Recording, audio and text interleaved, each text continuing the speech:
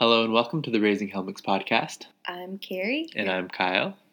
Happy Valentine's Day to all of our beloved listeners, especially you, Mom. And the single people. It is currently late on Valentine's Day. We're going to try to get the episode out immediately after posting, so we're not going to say anything dumb. Gosh, saying dumb stuff. I would know anything about that, Kyle. I know, right? How was your Valentine's Day? It was nice. It was kind of quiet. You worked at home, and we just kind of hung out. I went to Aldi, and I went to the gym. And at the gym, the TVs were playing a Valentine's Day marathon, which included Murder, She Wrote. So I watched that. And then at the beginning of a show that started with a bar fight, and then there was a dude who turned out to have 4 wives, and he got away with it because he was a traveling Bible salesman, and so they all thought he was always traveling. I was a little confused, but then my workout ended, so I left.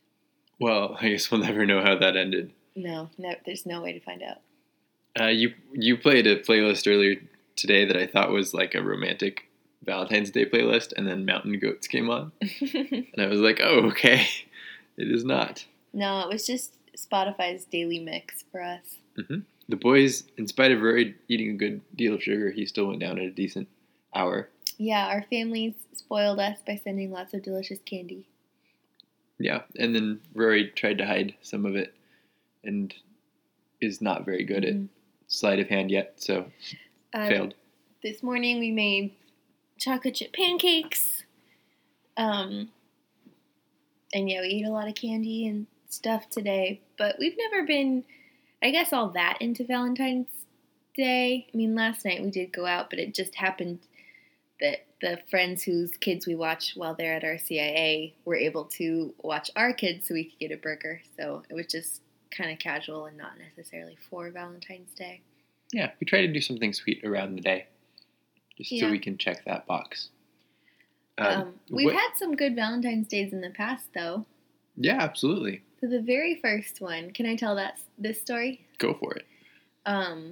So Kyle and I met in August of 2011, and on Valentine's Day in February of 2012, I was at college waiting for my French class to start, and I got an email from Kyle with this really cute, maybe we'll make it like the picture for the podcast episode. Can we do that? We will not. Okay. That's in the archives. for our Patreons only. Yep. Anyway, he made this cute little Valentine graphic with a little, like, Roses Are Red style poem, right? Mm-hmm.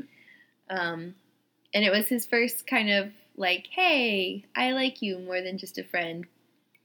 And part of me was like, oh, that's so sweet, but, like, now I have to let him down because I don't think I'm that into him. But I was kind of walking on air all day, and it started to kind of dawn on me, like, maybe I don't have to, like, let him down. Maybe I kind of feel the same way, too. So that's, I guess, our origin story. Yeah. If you had to point to one day. I remember I sent the email right before I got into the car to go on a long car ride. And so I was just like, fingers crossed. And then I think by the time I'd gotten to the destination, you sent back something short that was just like, oh, that was sweet. Which is all I was really hoping for at that point. So I didn't, we kind of knew each other, but not super well. So it was just nice to not be flat out rejected, honestly. It was brave of you, I think. I think so, too. I agree. So that was 7 years ago, which seems crazy. Amazing. The next year, we went up in this big balloon in Orange County. Right. That's tethered to the ground, but you get up pretty high, and then you can kind of look all over. So that's kind of fun. And the next year, you were at law school, right? Yeah, I don't think we had another Valentine's Day together until we were married. Yeah, I think you're right. Yeah. And then I actually don't remember what we did the last few years. I don't either. Probably not much. Yeah. But yeah, that's Valentine's Day. What was Valentine's Day like for you guys growing up? Did you guys do anything? So the most memorable Valentine's Day for me is that one year we came downstairs and somewhere my parents had got 6 really cute polar bear stuffed animals. Oh. They had the dimensions of like real polar bears. It wasn't just a white teddy bear. They had like these long necks and humpy backs. And so they were all at our places around the table, and they had like maybe red ribbons around them and like a bowl of candy or something like that. My parents were really good about doing like a little something, usually at breakfast time for everybody. That's really sweet. I really liked those bears. I think they may have suffered in a purge as the result of a bed bug incident, because I don't think we have them anymore. Yeah. But I really liked them. Those purges can be brutal. You got to do what you got to do. Sorry for reminding you about that, Mom.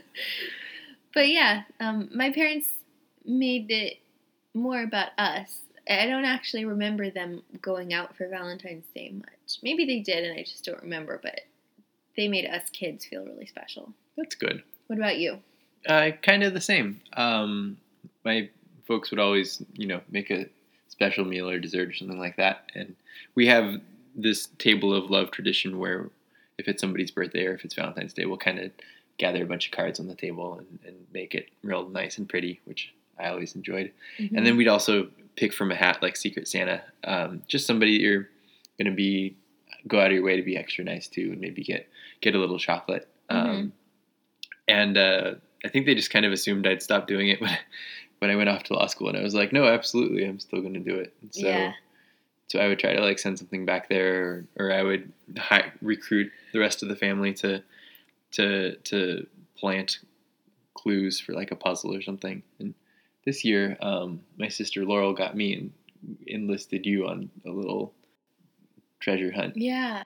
One of them had to be taped to Rory's back, and he kept trying to pull it off. But then once he got the idea that it was for you, he was like really excited, and we were Skyping with Laurel and Madison, and he kept turning around to be like, look what's on my back, it's for Daddy. And then Joey caught sight of it and just totally zeroed in on it and ripped it off and started trying to eat it. That's so funny. I tried to get him like a blank piece of paper, and he was like, no. Well, the one that's attached to my brother. This isn't important. Yeah. Well, that's fun. On that subject, the kids have been up to some fun stuff recently. Yeah, Joey scooted across the bed to me today. Mm-hmm. It's crazy to think that he used to be this completely helpless little needy ball, and now he can basically fend for himself. Basically. It's so funny because it's so dumb how babies scoot around. They use their head as like the lever. They do. They just kind of shove their head into the ground and then they push off. It looks ridiculous, but it's so cute. They kind of do like rear their heads, and then their head flops, and then they like flail their arms, and then their arms flop, and then their last resort is to like hike up their legs. Then they start up the whole process again. And he hasn't quite realized that he's actually moving, so he's still frustrated by it. Like, he doesn't go, wow, I just did something cool. He's just like, well, this was a pain. Not actually sure I'm closer. But. Yeah, it's like after a lot of angst, he suddenly ends up a little closer to where he wanted to be, but not really sure how he got there. Doesn't really understand that he did that. So it's just a weird time to be a baby. You want everything, and you can kind of get some things. Mm-hmm. It's just like, why can't I get everything? So. Yeah, he's also eating more stuff. He can absolutely demolish a strawberry. Yeah, it looks like some murder victim. It really does. It gets kind of shredded and pulpy in his hand, and there's like red juice everywhere. Everywhere. You're cleaning it up like you're an accomplice. Kind of graphic. Yeah. What else is he into? Basically whatever's on our plates. Yeah, he'll dive for anything. He dives for books, which is cool. He sees Rory reading books and he wants to do it too. He's very difficult to hold, actually, because whatever it is that I'm trying to do one-handed, he's very interested in it and will try to be diving out of my other arm to get into whatever I'm trying to do, like heating up food on the stove, which isn't really that safe, and I try not to do it. But sometimes he's just fussy, or like trying to put away things, or read a book to Rory. He's just all over it. It's so fun. Very interested. So fun. So problematic. And then Rory's asking questions now. Mm-hmm. Like regularly. What color is that? What is that? And he hasn't gotten to why yet. he hasn't quite gotten to Y, which is the big one. Yeah. Mm-hmm. But it's getting to the point where, it gets on your nerves just a little bit because he's really got a lot that he wants to try to understand. And then sometimes he just asks questions that he knows the answers to because he knows that we will ask him the questions we know the answers to. Like if he'll say, "What color is that? Do you know?" Yeah. I try to say it that way because I had a professor who brought up this point, which is that it's a little bit disingenuous to keep asking a child, "Oh, what color is this? What color is this?" Because you know what color it is. And a more accurate phrasing of the question is to say, like, "Oh, do you know what color this is?" Which, it's very small, but I think it's kind of a respectful way to think about it. Yeah. So, but he's picked up on it too, so he does it back. He'll be like, "What color is this, Mama? Do you know?" Yes, I do. Yeah. He likes blue M&Ms because they match his pacifier. He's big into that. He knows a few numbers now. Yeah, and some letters. He knows R for Rory, T for train, and M for M&M. Is that how? Yeah. He knows T. We were walking home from the grocery store today, and he pointed at a stop sign and said, "Look, it's T." And I thought he said C. And I said, "No, it says stop, S-T-O-P." And he's like, "Yeah, it's T." I was like, "Oh, you do know the letter T." Yep. Yeah. So it's just really cool to see him do that. We pulled out his blocks that has all the letters on them. Mm-hmm. He likes those. He had this really cute moment too. We had some very dear friends of ours in town this weekend, and they have a baby who's almost 1. And so it was like these 3 different ages that are very different, all kind of gathered in a little triangle talking. The 6 month, the 1 year, and the 2 year. Yeah, and then Rory goes, "Wait, hold on," and he goes and he gets a book and he brings it back and starts reading the book out to the 2 babies. They also brought their dog, and he was reading the dog too. Oh, is he? Mm-hmm. That's cute. I tried to get a picture of it, but he was kind of... The dog was watching him read, which was really, really sweet. But then when I pulled out my camera, the dog looked away. So it didn't look as much like they both knew what was going on. Yeah. Oh, and then one last story I got to tell. I'll add the audio to this clip. But there's a tweet going around that's the lyrics to Country Roads. I think it's a screen cap from Tumblr. Yeah, turned into a song. Well, it's not the lyrics from Country Roads. It's the tune of Country Roads. It's a video. Yeah. This is a mess. It's a video of the song Country Roads. Right. But it's just the instrumental. Mm-hmm. And then instead of the lyrics, it's Mario saying various Mario things. So it's like Country Roads. It's me. It's me. Let's go. Oh, I got that in the wrong order. Yeah. Mario. I've watched it like a dozen times and I've just been busting up. So I'm watching it and then Rory's trying to sing along. And so I put on the actual Country Roads and Rory would just say Mario over and over again. Yeah, he thinks the lyrics of Country Roads it's just are not actually just Mario. His voice gets like really high pitched when he says it because he's trying to imitate Mario. It's so good. So we'll add that probably right now.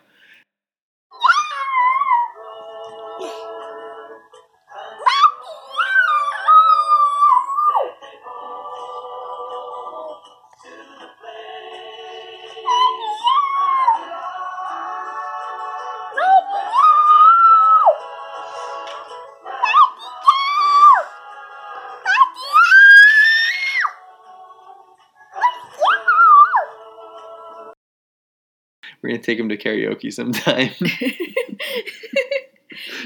Everybody's just going to be so confused. Oh, this is amazing. So that's basically what's up with us, right? Joseph went swinging recently, and he loved it so much. He was smiling, and then he fell asleep in the swing because he was so comfy and relaxed. It was really so cute. He's great. Mm-hmm. The Rory he's kind of learned the language of transgressions. Mm-hmm. I'm sorry. It's my fault. Are you mad?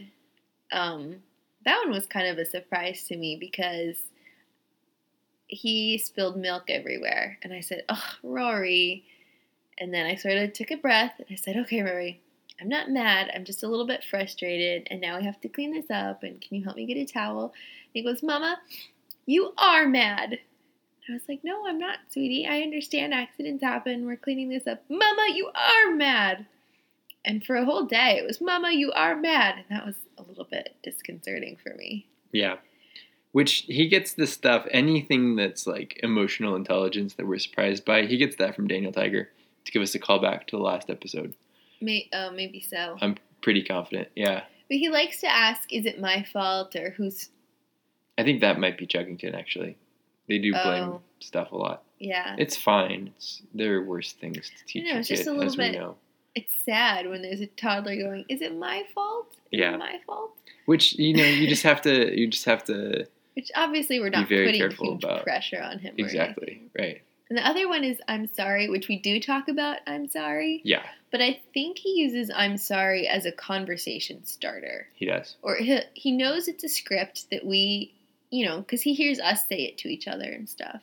So he'll be like, I'm sorry, Mama. And I don't think he actually feels bad. He's just kind of trying to start a conversation. Yeah. Yeah, he doesn't really get it. He uses it kind of like, guess what? Yeah, guess what? Or what happened? How are you? Yeah. There's these things that we say commonly back and forth that he doesn't quite understand, but he knows that they're kind of a point of human interaction. And so when he wants to talk, he's like, kind of just spins the wheel. It's like, yeah, exactly. How are you? I'm sorry. Never know what you're going to get. Mm-hmm. So that's us. We have a few topics on the docket. Do you want to go ahead? Just a couple. This is one I've been real excited to share with Kyle. I thought it would go really well on the podcast, and I'm kind of surprised he hasn't already seen it. This is from Ars Technica, which is a you're familiar with it? Yep. It's like a sort of I'm sure it's ARS. Technical news. Yeah. Okay. This company wants to use re-entry heating to roast coffee beans. Oh my goodness. Which I thought was pretty cool because I thought maybe, if they're already doing test rockets or something like that, just attaching some coffee roasting modules to the outside to harness that heat, and then it's kind of a souvenir thing. But no, they're actually wanting to pay to launch specifically to use re-entry heating. Oh my goodness. Which I'm not that impressed by. That's extremely gimmicky. It is really, really gimmicky. I'm gonna read an excerpt here. This is from the founders of the company that want to do it. They're called Space Roasters. Because, they're space roasters. Not roaster nuts. Quote, coffee has been roasted the same way for centuries now, and as space science has improved many technologies, we believe it is time to revolutionize coffee roasting using space technology. But the problem is that this is not an improvement on coffee roasting technology because it is still simply the application of heat to coffee beans. Yes. It will end in a marvelous aroma as the hatch is opened. There's just gimmick after gimmick. Stupid nerds, man. There's going to be a pre-sale price on it. Yeah, how much is it? Does it say? Well, okay, so no. They're looking into pricing for launches. One going rate is like $6 million per launch. Yeah, that sounds right. This publication went into some mathematics and ended up with a roughly $500 per cup price as kind of its guess based on how much they say they're going to be able to roast. It's like there are enough 75 kilograms. Was that it? There are enough stupid nerds in Silicon Valley to make that profitable for a launch. Oh yeah, no, people would absolutely buy this. Oh my goodness, what a dumb world. All right. Well, speaking of space technology, my first docket on the docket is about the Opportunity rover, which had a 90-day. Get that, we've got a theme. Schedule, and ended up lasting 5 years, I think. The GOAT. Yeah, it was a trooper out there. And some people on the onlines have criticized those of us who have humanized the robot and may have even wept quietly, and in my case, tearlessly, for the dead bot, which I think they tried to contact like 300 times and it never responded. Aw.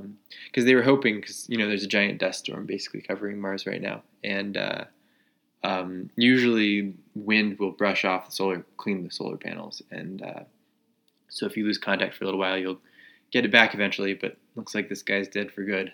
So To the people who criticize the humanization of this robot, I say, have we found heroes on Earth? None so mighty, nor so capable of withstanding extreme heats and cold. And yet, even this robot has fallen. Yes. Moment of silence for the Opportunity rover. I hope we retrieve it someday. Oh, I'm sure someday we'll colonize Mars and we'll build a museum around it. A museum around it. Mm-hmm.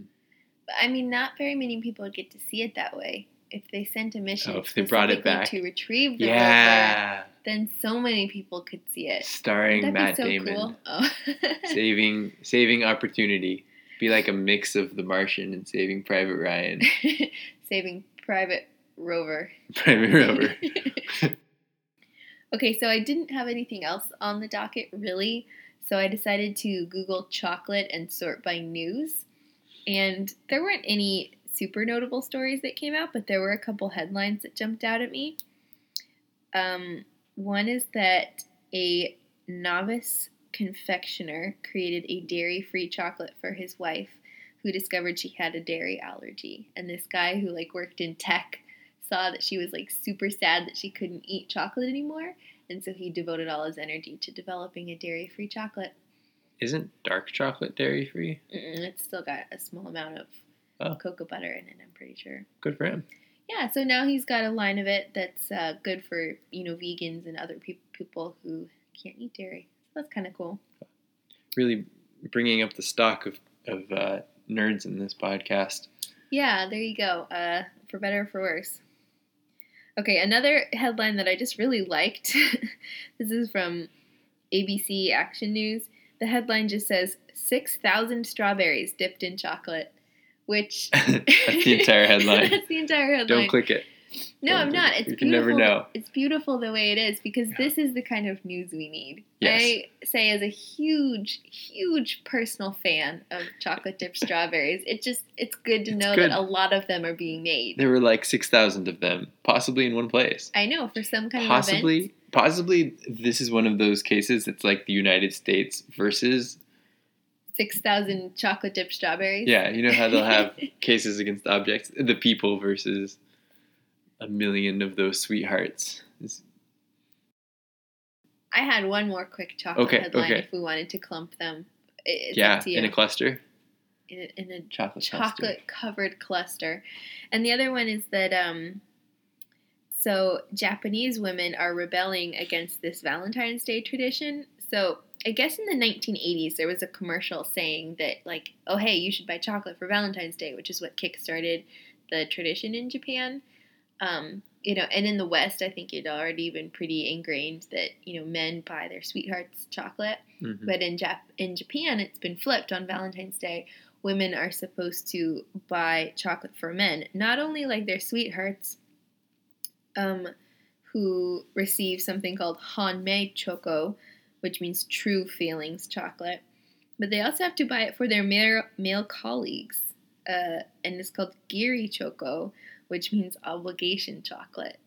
So these poor women on Valentine's Day had to buy chocolate for all of their men in their lives. Some by obligation and some by true feelings. And it was reciprocated, I guess, a month later on March 14th. But a bunch of people were unhappy with how this Valentine's Day tradition sort of shook out. And so the women are saying, you know what, this isn't cool anymore. And they're not buying people chocolate, or they're buying it for themselves, I think was the implication I read. Good for them. That's Yeah, too much chocolate all at once. It stuck out to me because the distinction between obligation chocolate and true feelings chocolate being named and Yeah. codified in the tradition is hilarious, because in America you don't have anything like that.